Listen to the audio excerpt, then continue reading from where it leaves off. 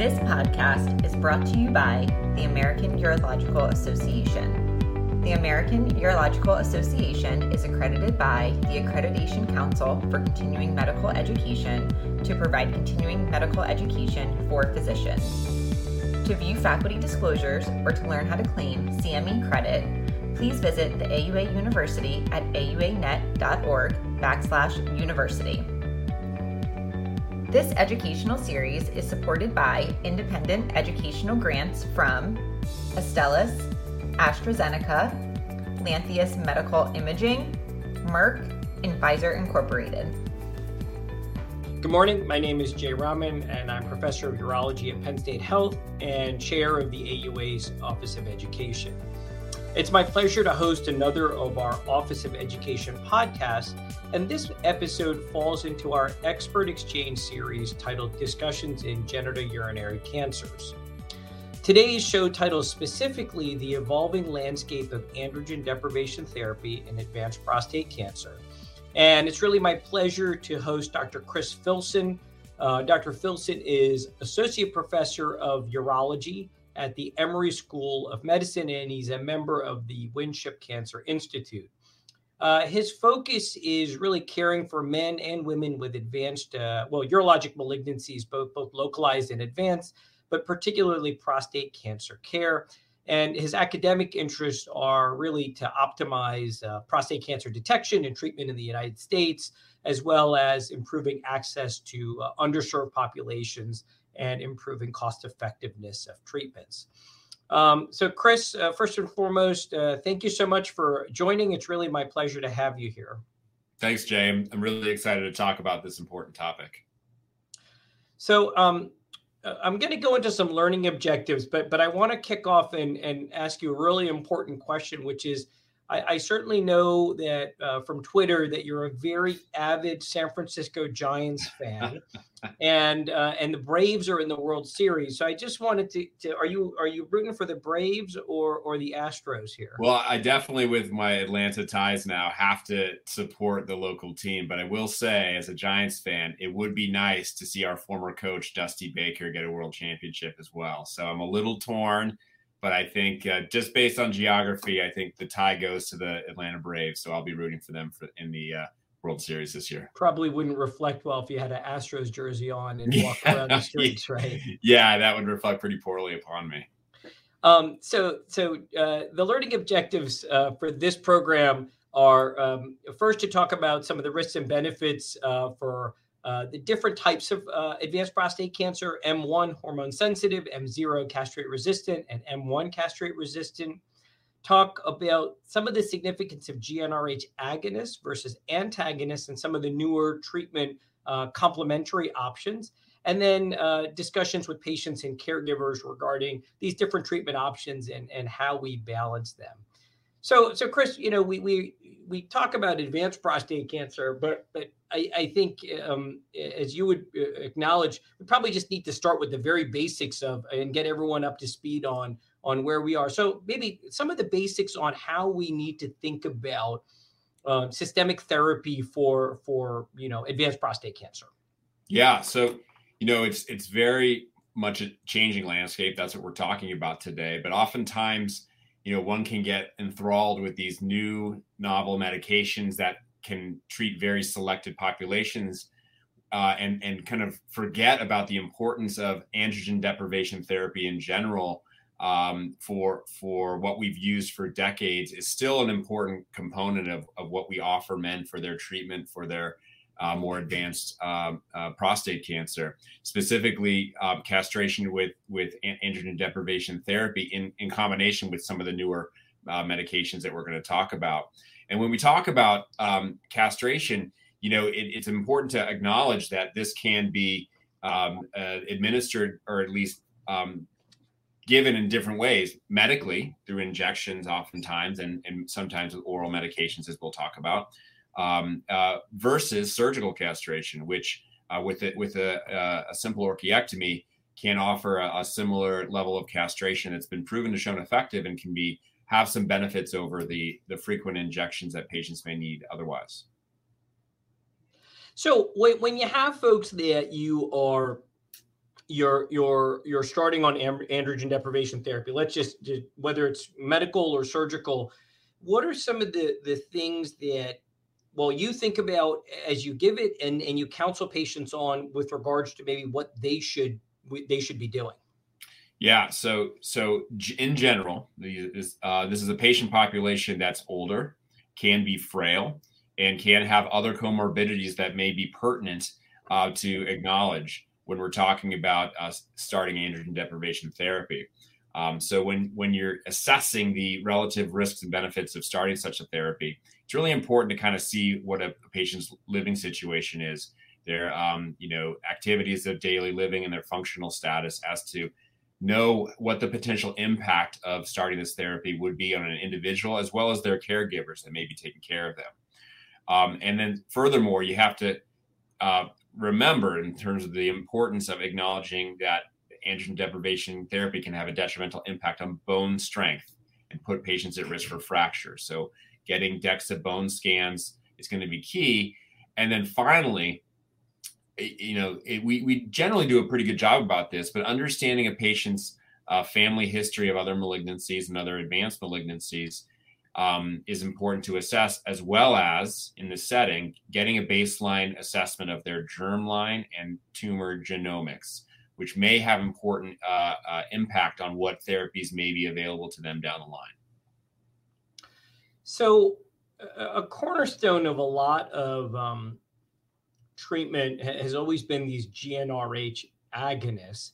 Can you maybe just sort of talk a little bit about, obviously now we're seeing, the GnRH antagonists, some of which are intramuscular, now more recently, some of that are oral. Maybe just at a high level, is there a significant difference? Do we need to think about them differently? How do you sort of look at these antagonists versus the agonists in this algorithm? Yeah, and it's very exciting that we have these options that are coming to the table, either recently in the past or moving forward in terms of FDA approval for antagonists, which have certain differences in terms of how they work, in terms of blocking the production of testosterone rather than kind of overwhelming the system in the body to initially create a flare of testosterone that subsides over time. These newer antagonists, the hope is that there may be some better side effect profiles for patients, in that potentially they will have less detrimental impact on one's cardiovascular health. I think in terms of one of the more established one, Degarelix, in terms of the initial investigations into that, it's unclear whether that's really borne out in the data quite yet. The newest one on the block is Relugolix, which is an oral therapy, essentially kind of taking away the burden of a patient having to come in every 3 months for an injection, where they can have a pill that they take at home and potentially accelerate the time until a castrate state for a patient. So there may be some advantages for that. However, we have to be careful of jumping in and starting to give that to everybody, because a lot of the existing trials looking at combinations with some of the newer agents with androgen deprivation therapy haven't looked at the potential detrimental side effects associated with combining those. And so I think it's exciting, and I think it's important that there may be some patient populations for that really will benefit from these. But I'm not sure if quite yet it's ready for prime time for everybody in this situation with advanced prostate cancer. Got it. So, maybe what we could do is talk about a few different patient scenarios theoretically that we see in practice. And the first is, what I would call the M1 hormone sensitive prostate cancer. And maybe let's just start off, just for our listeners, just so we're going to have sort of a whole spectrum of students all the way through. Maybe just tell, what is M1 hormone sensitive prostate cancer? Then maybe we'll talk about the treatment paradigm for that. Yeah, great. So yeah, it's important to kind of get a context of what we're talking about here. And when we talk about M1 or metastatic hormone sensitive prostate cancer, these are patients who present with evidence of metastasis, and that can be either M1A, where there's lymph nodes involved outside of the pelvis, so other areas that aren't surrounding the prostate, or more advanced metastatic disease that's involving bone, or in some cases, organs in the body like the lung or liver, where that's kind of a next level in terms of staging. And when we talk about hormone sensitive or other, treatment naive, these are patients that present in that state. So they haven't progressed while on, systemic therapy for either PSA recurrence after treatment or otherwise. So they're essentially haven't been exposed to any of the potential treatments that are available to them. So now that we have this patient population, and we talked in the previous few minutes about androgen deprivation, tell us, how does this, the old mantra used to be, these patients received monotherapy. Is that the case, or is that really a thing of the past? And what has the evolution been in this realm for M1 hormone sensitive prostate cancer? Yeah, based off of a number of clinical trials examining various agents, combined with androgen deprivation at the time of diagnosis, really for patients who present with metastatic prostate cancer, treatment with ADT monotherapy should not be really considered at this point, except for potentially rare cases where a patient had, some sort of contraindication to everything else on the table. In general, for your standard patient presenting with metastatic disease that hasn't been treated, just treating them with ADT alone should not be considered. And now we have 4 options that combined with ADT that really have good, strong level 1 evidence supporting their use. So when we look at this, maybe just for our listeners, what are sort of the big 4 that you're sort of talking about? And granted, we're not medical oncologists, but what are some of the factors that play into maybe using one versus another? Yeah. So the four options that essentially have been supported by strong randomized clinical trial evidence in terms of their advantage over androgen deprivation alone are abiraterone, apalutamide, docetaxel, and enzalutamide. And that's in no particular order, because ultimately we haven't really had any, significant evidence of any of these being better than the others head to head. So you kind of have to look at the kind of nuances in terms of how they're administered and the potential kind of side effects associated with them, as well as, some other factors such as a patient's insurance coverage and financial situation, which does, for better or worse, come into play when we're talking about these therapies. For instance, for abiraterone, it has to be administered with prednisone or some type of steroid based on its mechanism of action. So there are some patients that have other comorbidities, be it diabetes or other things, that may not be as well controlled if they're also on a steroid. So that may be a reason that you would want to shy away from using abiraterone in a particular patient.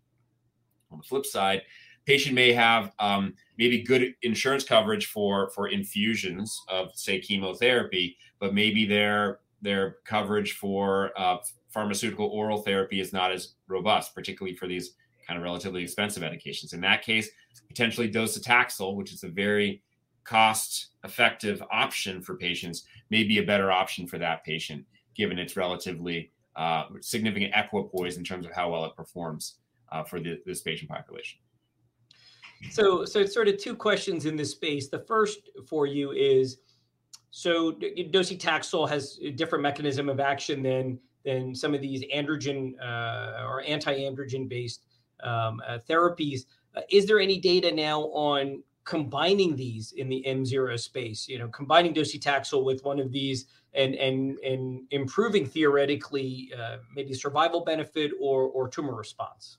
Yeah, just in recent months, at both I think ASCO and ESMO, the 2 kind of recent clinical congresses that present up and coming data, showed results from the PEACE-1 trial, which was held in Europe, suggesting there may be a benefit in terms of at least progression-free survival at this point by combining both androgen deprivation plus abiraterone plus docetaxel for patients presenting with metastatic disease. So we may see in the coming years escalation of kind of upfront therapy, like bringing the howitzer to the battlefront to really attack the cancer, upfront in that aggressive way. So and potentially giving longer progression-free survival in that setting.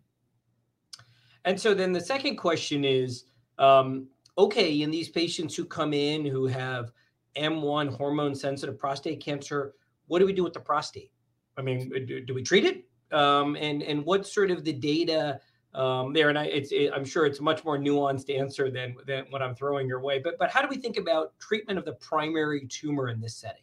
Yeah, it probably also depends on who you ask sometimes too, because I think it's still not super contentious, but if you ask urologists versus radiation oncologists versus medical oncologists, they may have different views. But data from another large scale clinical trial called Stampede suggested that there may be a small but real survival benefit for men who present with metastatic prostate cancer that's been untreated to radiating the prostate, treating the primary source of this cancer that has spread.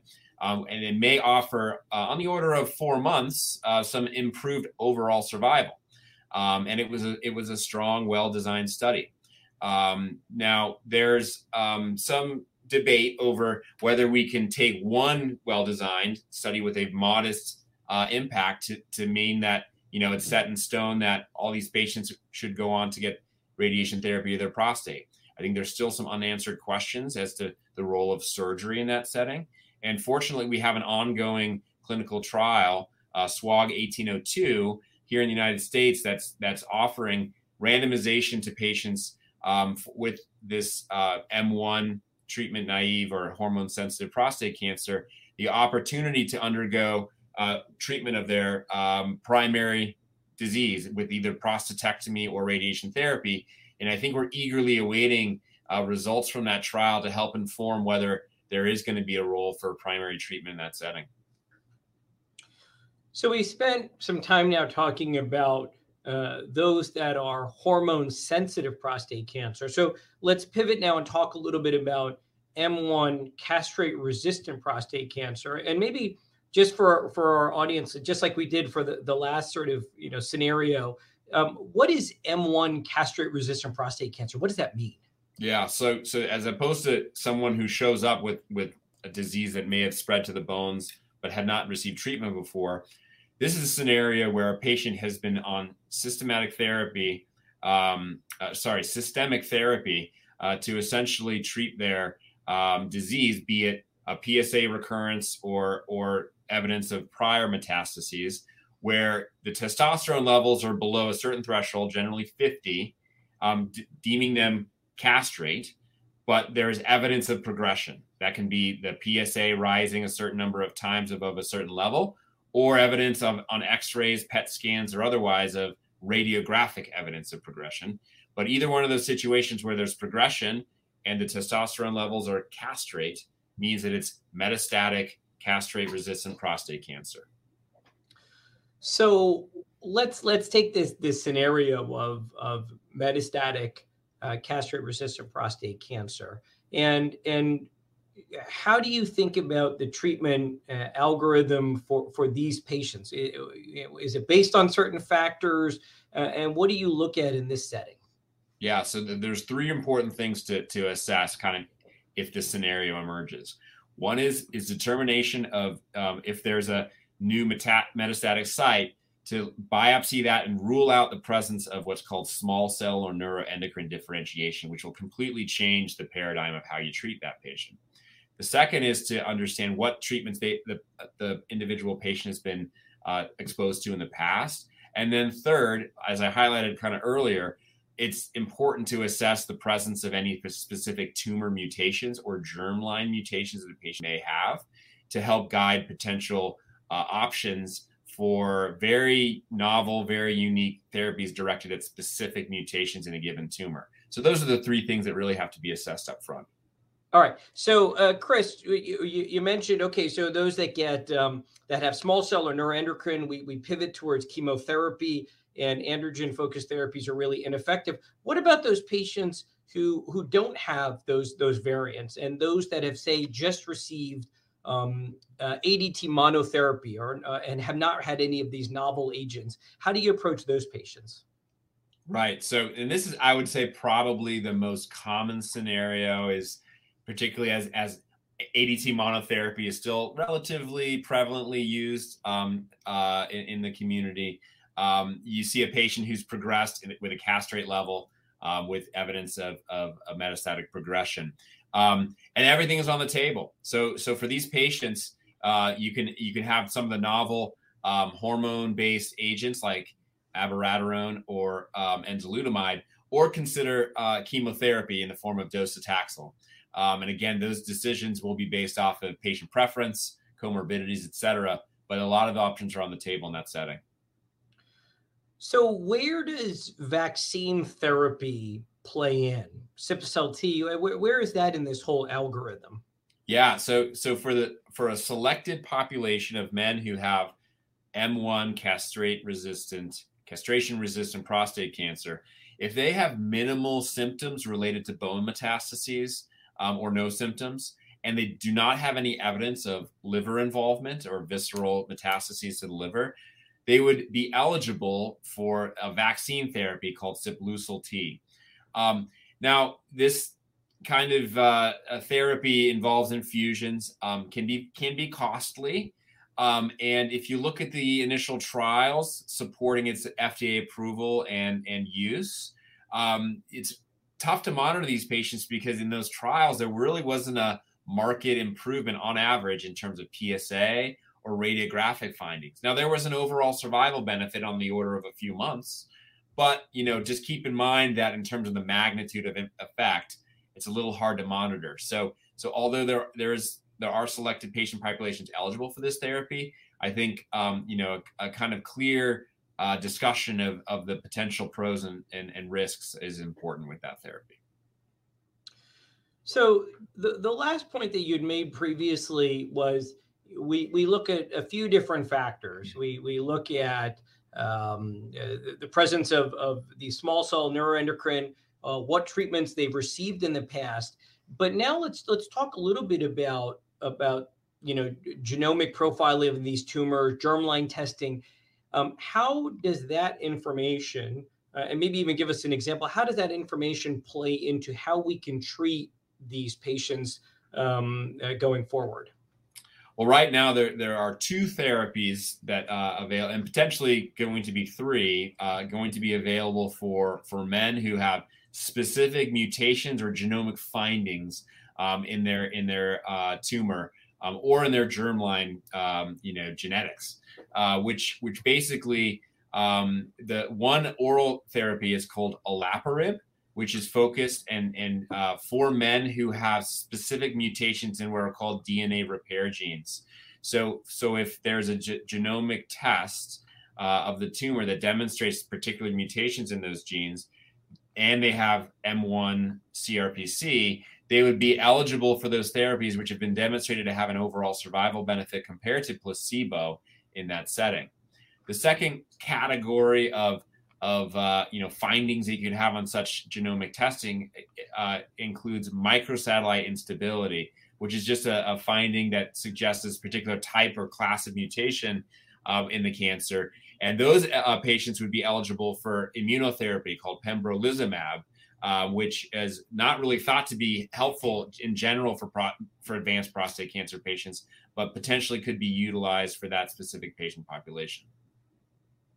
So certainly it sounds like the significance of some of this germline and genomic testing on genetic testing on these tumors is really theoretically, when you get to this challenging realm of sort of personalizing what would be the most appropriate therapy based upon the mutational profile of these tumors. Is that an accurate statement? Yeah, and I think it's although it's only available for a select group of patients, I think it's the fact that these are therapies that otherwise would not be an option is why generally certain guidelines support the upfront germline and genomic testing of these patients to determine their candidacy, but also importantly to inform conversations with other family members should germline mutations be identified, to potentially guide screening and treatment decisions should other family members be diagnosed with prostate cancer or other cancers for that matter. So we've been speaking maybe the last 8 to 10 minutes about castrate-resistant prostate cancer. Maybe just a broad question. Just explain to our audience, what is the difference between M0 and M1 castrate-resistant prostate cancer? Right. So the M, metastatic, is evidence of spread to other areas in the body, spread of prostate cancer. Generally, actually, almost exclusively, that's radiographic evidence of abnormal lesions that's often confirmed with a biopsy to say, okay, prostate cancer is spread beyond the pelvis to other areas of the body. And in the M0 setting, there's no evidence of that. So that either means that there's only recurrence in the lymph nodes of the pelvis or the prostate itself, or in some cases, you can't find the recurrence anywhere, and you only have the PSA that's rising, and you do biopsies, you do PET scans, and you just can't see anything. So that can be a difficult and frustrating scenario where you're just going off of a lab value to define progression in that setting, but it can be frequent, particularly for patients who have been treated previously with prostatectomy and or radiation. So you sort of highlighted this as a challenging scenario. Let's just take the patient who's M0. So M0, castrate-resistant prostate cancer, and you highlighted that maybe laboratory test, PSA, help guide maybe when to initiate therapy. What are some of the data on thresholds that we should be looking at, and how we should think about the PSA in this setting? Yeah, so we really want to get a sense when you see a patient in this scenario with, say, a rising PSA, but no evidence of radiographic evidence of metastasis, to see what how that PSA is acting. And we use a doubling time generally as a measure of how quickly something is rising, like how many months it takes for a PSA to double. You usually need 3 PSAs to make that calculation. There's available calculators online to do so. And what the threshold that we use generally is a doubling time of 10 months. And so if it's slow, meaning that if the doubling time is, basically longer than 10 months, generally the thought is that you could monitor things and just kind of let things develop. But if it's quick, if it's less than 10 months, there are three agents that are available for treating patients in that setting. Apalutamide, darolutamide, and enzalutamide are the 3 agents for patients in that scenario. So it seems like the key point is 10 months being sort of this critical threshold doubling time. Those that are theoretically rising at a slower rate, meaning longer doubling time, maybe monotherapy with ADT is sufficient. Those that are going at a faster clip, as you highlighted, we should really think about incorporation of these secondary agents that you highlight. Is that right? Yeah, correct. When I say just watched, obviously, like I mentioned at the very top, ADT is still a cornerstone of what's going on here. So they're either monitored on that alone versus combined with another agent if it's moving more rapidly. Correct. So advanced imaging is, we know it and we see it more and more. We have different PET-based imaging, whether it's Axumin-based or PSMA. How does this play into how you manage these patients? Maybe do we now start picking up some maybe disease that we thought was M0, but now our imaging is helping us figure out it's M1 earlier? How does that factor in? Yeah, it's going to be kind of, you talk about, evolving landscape or new frontier as we get these PET scans. Initially it was Axumin PET, and now we have a PSMA PET. There's going to be different PSMA PET scans available, but we're going to have more and more advanced imaging that is going to move the needle a little bit, where we're going to be categorizing men who have previously had been M0, now actually M1, potentially broadening their candidacy for different therapies. We're going to see some quirks in terms of how well we're doing in treating these populations, because as a result, we're going to be lumping men who are M1, who are now M1, with like less burden of disease in a patient population that previously had more significant disease. So we're going to see that actually we're doing better, whether that's because the therapies are working better or because we're just shuffling the categories differently remains to be seen. But I think it's going to be good, because I think it will expand candidacy for patients to get certain therapies and potentially help avoid unnecessary treatment in the setting of where we think a man doesn't have metastatic disease, but he might have it after all. But we got to do a lot of new recalibration of pre-existing like paradigms of treatment. The role of localized therapy as we have these ongoing trials will change, and we'll see how it goes as we get these new tests rolled out there and approved by the FDA and covered by insurance. So a few brief questions just as we finish up our time. And I know this is a big interest of yours, which is really cost. And so, we've talked a little bit, and you highlighted earlier that we keep moving this stuff earlier and earlier into the disease space, right? It's not just ADT monotherapy. Now it may be ADT mono with an anti-androgen, theoretically, maybe with chemotherapy. And so, there's a burden of treatment that we're now going to get right out of the gate, and the financial impact. So, from your perspective as somebody who does a lot of work in this space, how do you think about some of these cost considerations, and are there things that are nuanced within that realm that we should be aware of? Yeah, I think it's vitally important to assess. And I think as physicians, we sometimes lose sight of the importance and impact that financial toxicity and other issues have on patients with both localized and advanced cancer. There are ways to assess the burden that a patient has in terms of financial toxicity during your clinic appointment. One measure is called the cost measure, much like other validated instruments that we use in prostate cancer, like the EPIC scores and other things, which is simply a questionnaire that patients have to fill out. This is an assessment of the burden of financial toxicity and issues surrounding their income and other financial resources that may play a role in their quality of life during an already difficult time related to their advanced prostate cancer. And once that assessment is made, kind of ensuring a multidisciplinary approach to keeping that in context as in terms of what you offer for patients will be critical. For instance, there's certain techniques. If a patient is on abiraterone, there's data to suggest that you can decrease the number of doses that they require by giving them by taking the medication with a low-fat meal, and something as simple as that may slash their pharmaceutical-related costs for therapy by half, right? So these are medications that can cost thousands of dollars per month. Some patients simply don't have that kind of money, and they will tap into their life savings to get that therapy. So getting a sense of the baseline financial toxicity, having conversations about strategies to kind of abrogate the financial impact related to therapies is critical.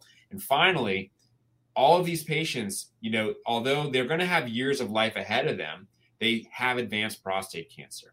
And incorporating palliative care specialists, which is not hospice, but palliative care specialists, to make sure that a patient's goals of care are aligned with what you're offering them, and make sure that their kind of other issues related to pain control, financial impact, quality of life are addressed, is critical for this patient population. And it's underutilized. And I think it's something that as providers, when we take care of these patients, have to make sure that those needs are addressed.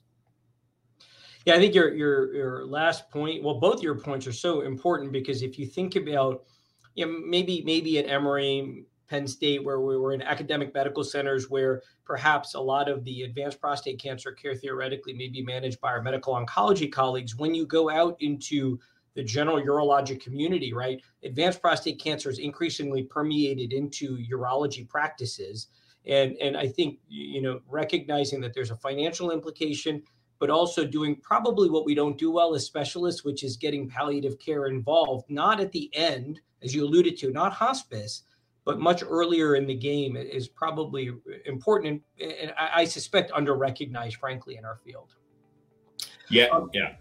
I really want to thank the audience for their time. I want to thank Dr. Filson for a really outstanding podcast. I clearly very knowledgeable and very thoughtful in this space, and it was really a pleasure to have him. For our audience, if you have any more information, please visit auanet.org/university. And Chris, again, thank you so much. That was really enjoyable to do. I appreciate the invitation. I really had a good time. So thanks again.